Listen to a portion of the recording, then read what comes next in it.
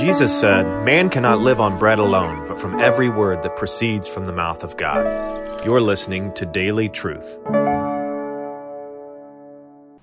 And what we see again and again throughout the whole of Scripture, especially in the Old Testament, is this idea of idolatry. And wherever we find idols, one of the descriptive words that we always find somewhere in the text that mentions idols is the word vanity. Empty. That idols are not just immoral, and that the worship of idols and the trusting of idols, that it's not merely wicked or sinful, but it's foolish.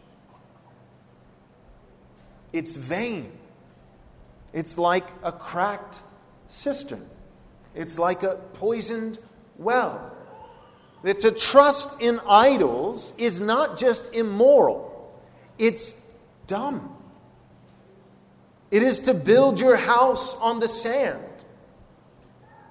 Notice that when Jesus tells this parable of the man who builds his house on the rock, the sturdy foundation, the man who builds his house on the sand, the descriptive word for the man who builds his house on the sand is not the word wicked.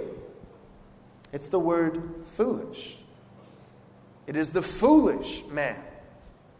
Now, is it a wicked thing to build your house on the sand when we understand the meaning of the parable and what the sand represents? Yes, it is wicked. It is rebellious. It is immoral to build on something other than Christ. It is wrong. It is morally wrong. But it's also foolish. Because to build your house on the sand is not just to make a statement against Christ. It's not just to levy an accusation against God. It's not merely to say that I don't trust in His promises, that His character is suspect. All those things are immoral. But it is also foolish because to build your house on the sand is to do something that won't last. So it's not just the wrong thing to do, but it is the foolish thing to do. To trust in idols, to go to broken cisterns, is not just the wrong thing to do, the morally wrong thing to do. It is the foolish thing to do. Because these idols are vain. These cisterns are empty. They make promises that they cannot deliver.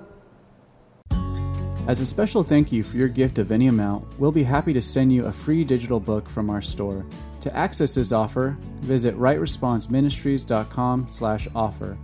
We highly recommend Pastor Joel's book, Am I Truly Saved? If you or someone you know has wrestled with doubts about the love of God, this would be a great resource. As a reminder, to get this offer, go to rightresponseministries.com/offer. And thank you for your generous support.